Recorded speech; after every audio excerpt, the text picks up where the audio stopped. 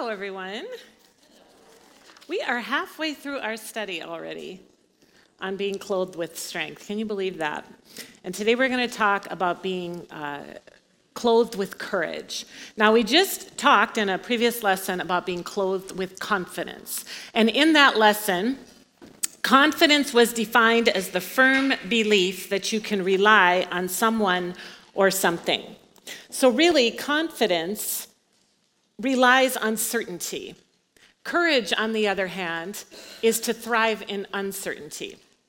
In fact, you could say that in order to have confidence, you had to have first had courage. You have to have the courage to step into uncertainty before the certainty, the confidence can develop. David had to fight the lion and the bear in the wilderness while tending sheep. That required courage.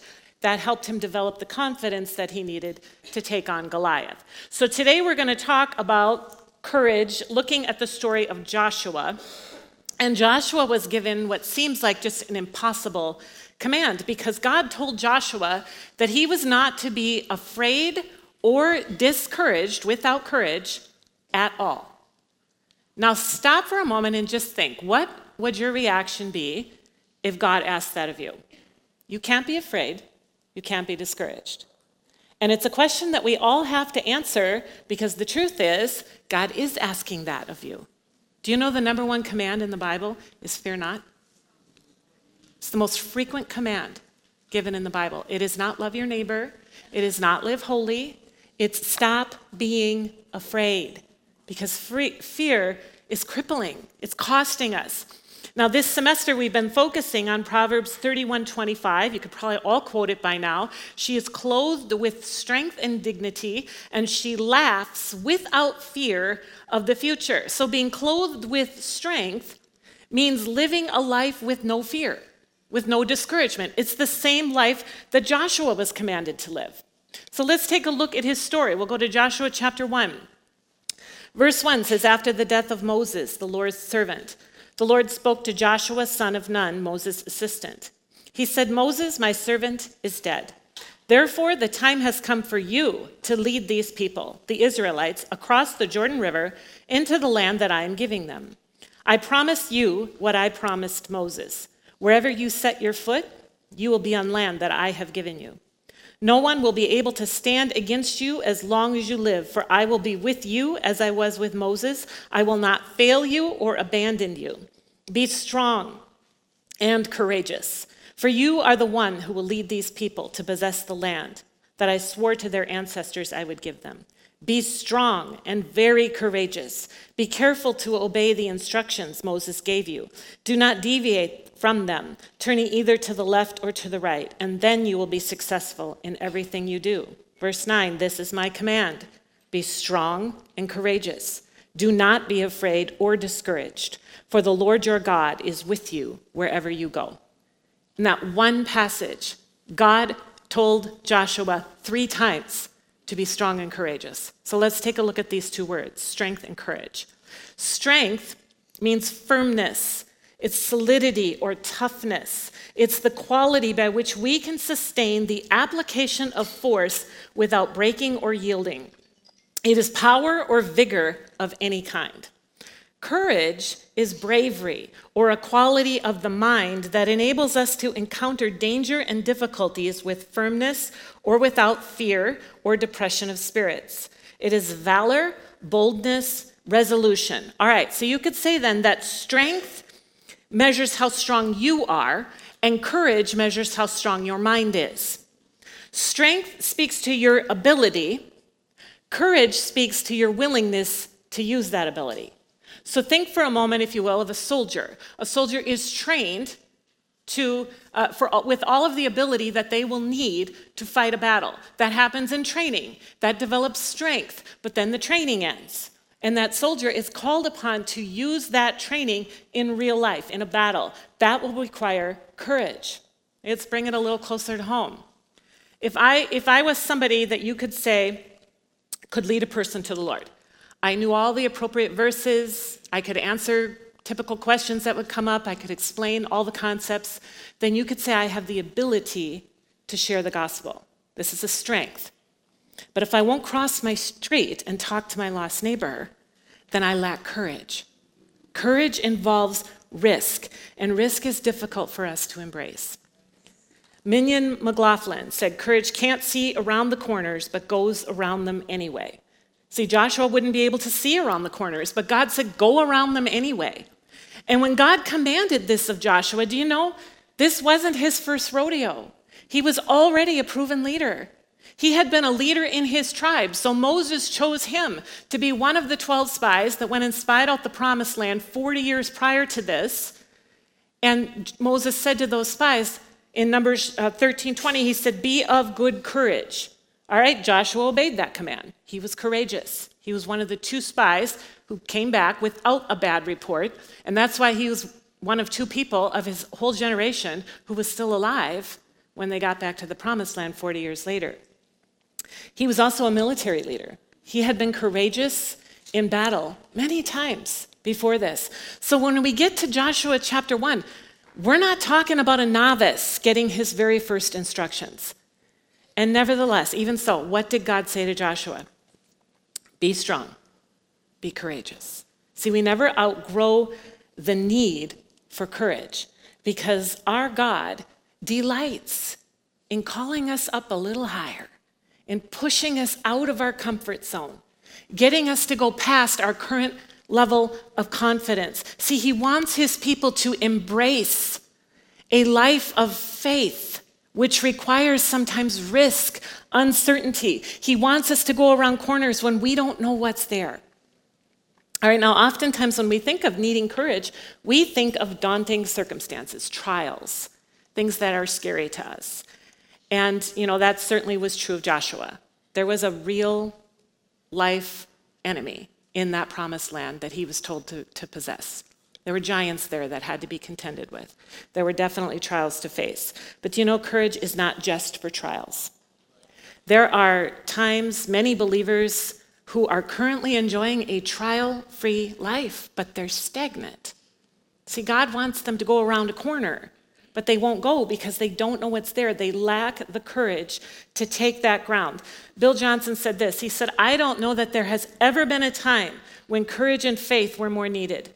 Not because of the darkness, but because of the realm of God's promises that linger over the church, just waiting for someone to see it, believe it, and say yes to what could be. See, so courage is needed to apprehend God's promises. It takes courage to believe. We have to be willing to go around some corners when we don't know what's there.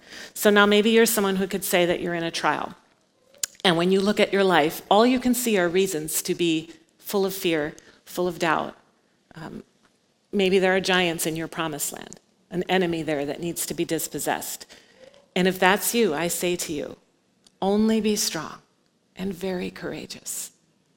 Now, maybe you could say, you know what, my life's going pretty well right now. Everything is really fine, except for this nagging feeling that I have that God wants to stir up my comfortable life.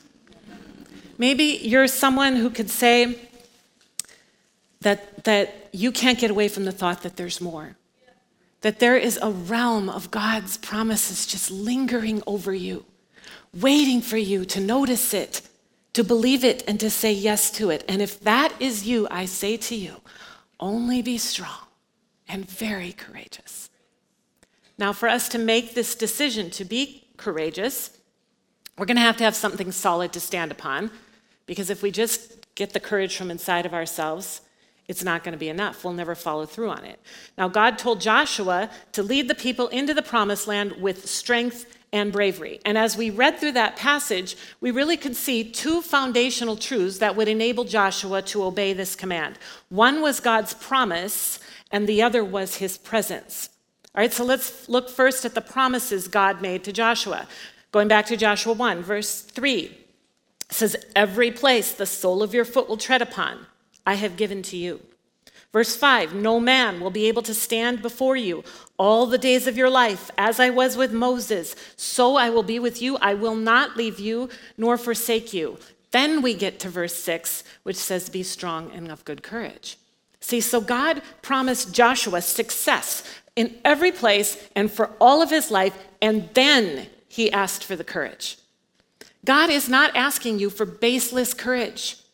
He gave you promises in his word that you can stand upon. This is something solid that we can place our courage in. Now, we talk about it so often in Sisterhood, but you've got to know what God said about your situation. Because when you know what he promised you, courage is a whole lot easier to have. All right, now, courage is also based on God's persistent presence. So again, let's go back to Joshua 1, verse 5. We just read it. No man will be able to stand before you all the days of your life, as I was with Moses. So I will be with you. I will not leave you nor forsake you. And then verse 9. Have I not commanded you? Be strong and of good courage. Do not be afraid. Do not be dismayed. For the Lord your God is with you wherever you go. So God said, Joshua, you're not going alone. I'm with you. I'll be there. And you know what? He made you this same promise. Let's look at 2 verses. Isaiah 41:10. Fear not, for I am with you. Be not dismayed, for I am your God. I will strengthen you. Yes, I will help you. I will uphold you with my righteous right hand. And of course, Hebrews 13:5, we all know this one. He himself has said, I will never leave you. I will never forsake you. See, these are not just nice sentiments that God made to make you feel better. These are truths that you can live by. God is with you. Let's just stop and think about that for a moment. Really, God is here. He was with you when you came into this room today. He's going to be with you when you walk out. He was with you when you woke up this morning. He'll be with you all day long. He's going to be with you when you go to sleep at night. How often are we really aware of him? How often do we acknowledge his presence? See, God is with you. That doesn't mean he's an observer of your life. It means he's a participant in your life. See, he's not watching you like Santa Claus. He's watching over you. He's not evaluating you. He's helping you. How would your life really change if you lived more aware that the God of the universe is with you and that he's your friend? So, you've got God's promises in his word, and you have God's presence with you always. Same thing Joshua had. Same foundation for being fearless that Joshua had. And that means that you're capable of the same courage that Joshua had. You've got the same foundation. And that means you really can live a life where you laugh without fear of the future. Now, I think everyone here would say that they'd like that. I'd love to have more courage. But how do we get it? If it was as easy as just saying, I'll take more courage, please, we would all be set. We'd be ready. We'd all be laughing. I wouldn't be teaching this lesson right now. But there's a little more to it than that. So let's talk about some things that we need to know if we really want to be courageous. The first thing you must do is trust God, not self. Alexander McLaren said, only he who can say, the Lord is the strength of my life, can say, of whom shall I be afraid? Now, if your courage comes from somewhere inside of you, your courage is going to fail you. But if your courage comes from trusting God, it will never fail you, never. Psalm 20, 6-8, David said, now I know that the Lord saves his anointed. He will answer from his holy hill, from his holy heaven, with the saving strength of his right hand. Some trust in chariots and some in horses, but we will remember the name of the Lord our God. They have bowed down and fallen, but we have risen and stand upright. Now, in the time David said this, chariots and horses, they symbolized security. Cavalry provided a huge advantage in a battle. But David recognized that really God was the greater advantage. He said, you know what, other people can trust those things, but not us. We're going to remember that God is our victory. Now, today we have natural defenses of our own, resources that we make use of when we need to. Things like doctors and lawyers and bankers and other experts in different areas. And we can make use of those resources. There is nothing wrong with those things, just like there's nothing inherently wrong with a chariot or a horse. The problem comes in when we begin to put our trust in those resources. instead of remembering that victory ultimately lies with the Lord. Our trust has to be placed in him. And then when our trust is placed in him, he will direct us to the resources he would have us use. Everything is in the right and proper alignment that way. All right? So trust God. Don't trust yourself and don't trust others. All right, second thing we need to know if we want to have courage is you must wear your armor and stand your post. Now, in order to do this, I have to know what my armor is and where my post is. See, I don't want to be fighting the wrong battle using the wrong resources. Now, it's easy for me to do that, to fall into fighting the wrong battle because my battles look very natural to me. So my tendency then is to focus on what I can see. But the truth of the matter is, our battles are mainly spiritual. And that's what Paul said. Look at Ephesians 6, 12 through 13. Paul said, we do not wrestle against flesh and blood, but against principalities, against powers, against the rulers of the darkness of this age, against spiritual hosts of wickedness in the heavenly places. Therefore, take up the whole armor of God, that you may be able to withstand in the evil day, and having done all, to stand. And then Paul goes on to list this armor. If you read the passage, he said that it's made up of truth, righteousness, peace, faith, salvation, the word of God, and prayer. None of that armor is natural. In fact, natural armor would be absolutely useless in the battle that we fight. Paul said our enemy is principalities and powers and rulers of darkness. What good is natural armor going to do? All right, so then how do we fight such an enemy? Well, listen to what he said. Paul said in Philippians chapter 1. Verse 20 says, stand fast in one spirit, with one mind, striving together for the faith of the gospel. Verse 28, and not in any way terrified by your adversaries, which is to them proof of perdition, but to you of salvation, and that from God. Now let's look at this here.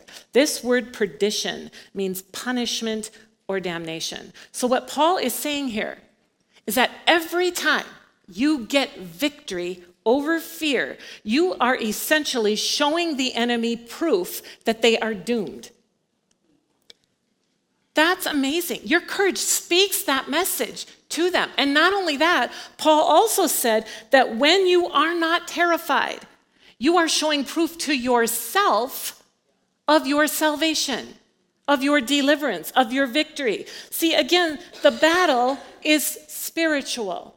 So when you refuse to be terrified, you stand in your situation and you say, I will not fear. No matter what your adversary is trying to get you worked up about, you're fighting the right battle in the right way with the right armor. And the funny thing is, to you, it might look like nothing is happening. In the natural, you still see the same things that should be causing fear in you.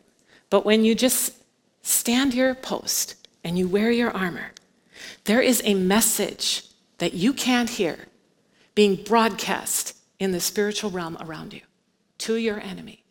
What is the message saying? You don't have this one. You can't have her.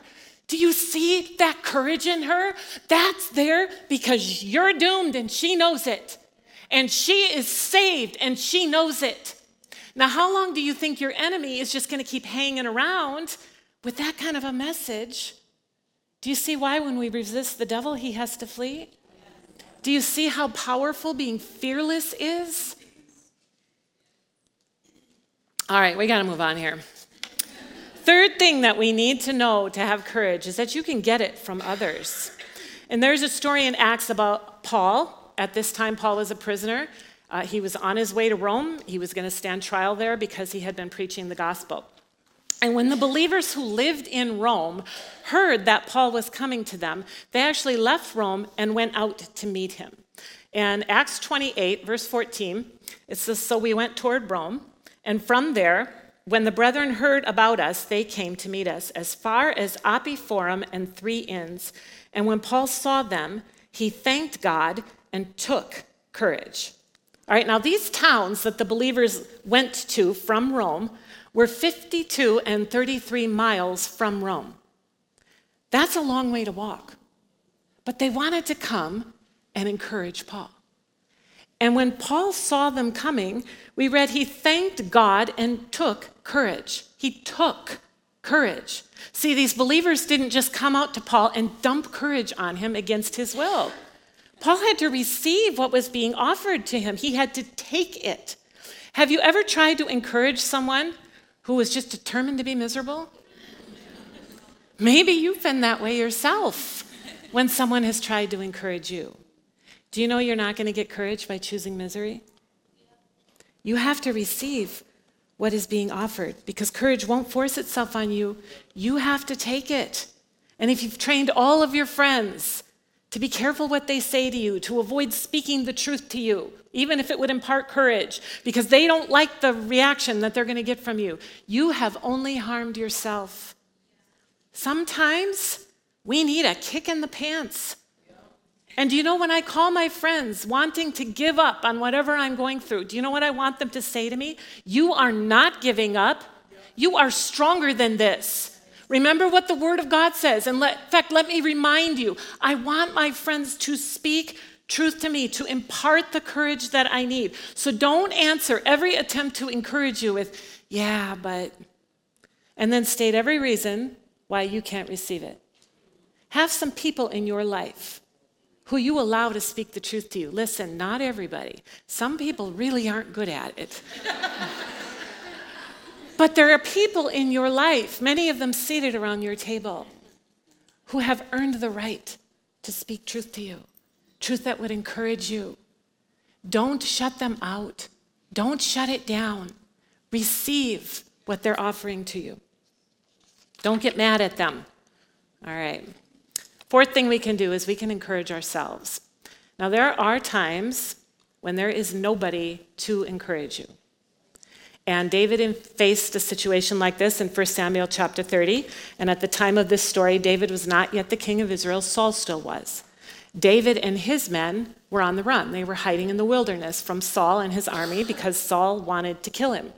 So David and his men set up camp in a city called Ziklag. They left their families there. They went off to a battle. They came back and they found out the camp had been burned to the ground. Their wives, their children, all of their possessions taken.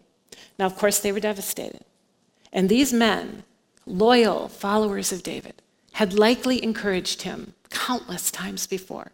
But this time, they didn't have any courage to give him. They had lost all of their own. In fact, they began to talk about stoning David. Now, David's reaction, his first reaction was that he wept until he had no more tears to weep. So he didn't deny that there was a problem here. But once he had grieved, he did something remarkable. 1 Samuel 30, verse 6, David encouraged, some translations say strengthened himself in the Lord his God. See, so David went to the Lord and got courage directly from him. He had to. There was nobody to give him any. Nobody had any to give him. So he just went to God and he got what he needed there. And as the story goes on, David and his men, they went out, they found the enemy, they won everything back, their families, their children, all their possessions, plus some extra. They got some spoil of war. So it all ended great because David got his courage from the Lord. Then he had it to give to his men. Then his men followed him into bed. You see, courage is contagious. This story would have ended very differently if David had not learned this essential skill of getting courage directly from God when there was nowhere else to get it. We need to learn this skill ourselves. All right, and the last thing we're going to talk about, we can get courage. This one's very important. We must major on God's love. Now, it has been said that courage isn't defined by the absence of fear, but by acting in spite of fear. Now, this is true. You can exhibit courage in spite of your fears. Many of us have had to, probably all of us have had to do that. And that's good. But that's not what God told Joshua to do. God said, Joshua, do not fear. Do not be afraid. Now, this seems impossible. And because it seems impossible, we live like it's impossible. We just think there's no way. So we disqualify ourselves from the fearless life that Jesus has invited us to because we just think it can't be done. We look at our verse that says we can laugh without fear of the future, and we think that isn't possible. But look at what John said. 1 John 4, 16 through 19. We have known and believed the love that God has for us. God is love, and he who abides in love abides in God, and God in him. Love has been perfected among us in this, that we may have boldness in the day of judgment, because as Jesus is, so are we in this world. Look at verse 18. There is no fear in love, but perfect love casts out all fear, because fear involves torment. He who fears has not been made perfect in love. We love him because he first loved us. All right, so if all fear is cast out by love, all fear, then there is none left. None. So God said to Joshua, no fear, Joshua, courage and strength only. A woman of strength laughs without fear of the future. So God says, no fear, ladies, courage and strength only. All right, well, John tells us that we can have no fear when we know and believe the love that God has for us. He said if we will abide, dwell, remain, live in God and in his love, that his love will be perfected, completed, accomplished in us, and the love will chase away the fear. See, Joshua said that if you fear, it's because you've not yet been made perfect in love. So if you would say then that there's an area in your life where you experience fear, you know what you need is you need a greater revelation of the love of God for you in that area.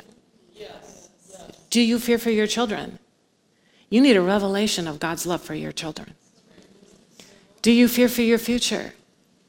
Can I just tell you that God is intimately involved in your future because he loves you so much? Do you fear for your health, your safety, your provision, whatever the fear is? Can you just picture bringing it to the Lord, setting it down next to his love for you? And in the brightness of that love, you won't even see the fear anymore. See, this is a different approach than what the world says, which is to face your fears. How can you have victory over something if you're staring at it? If I'm looking at what makes me afraid, guess what I'm going to be? Afraid. It's not going to do me a whole lot of good to stand there and say, I am not afraid of you, I am not afraid of you. Well, guess what? Yes, I am. That is not what God said to do here.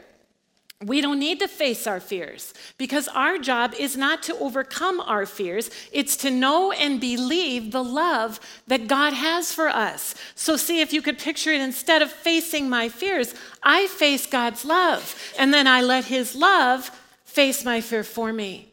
It's a different approach. Do you know this is not unattainable? You really can live this way. God would not ask this of you if it were not possible. Trust him. Wear your armor. Stand your post. Get your courage back, either from other people or get it from God directly. And above all else, focus on God's love. Make it your aim to have a revelation of love until your experience is that you have absolutely no fear because the love of God has chased it all away. Sound good? All right, let's do it. Uncertainty is absolutely nothing when you know how much God loves you. All right, discuss. Thank you.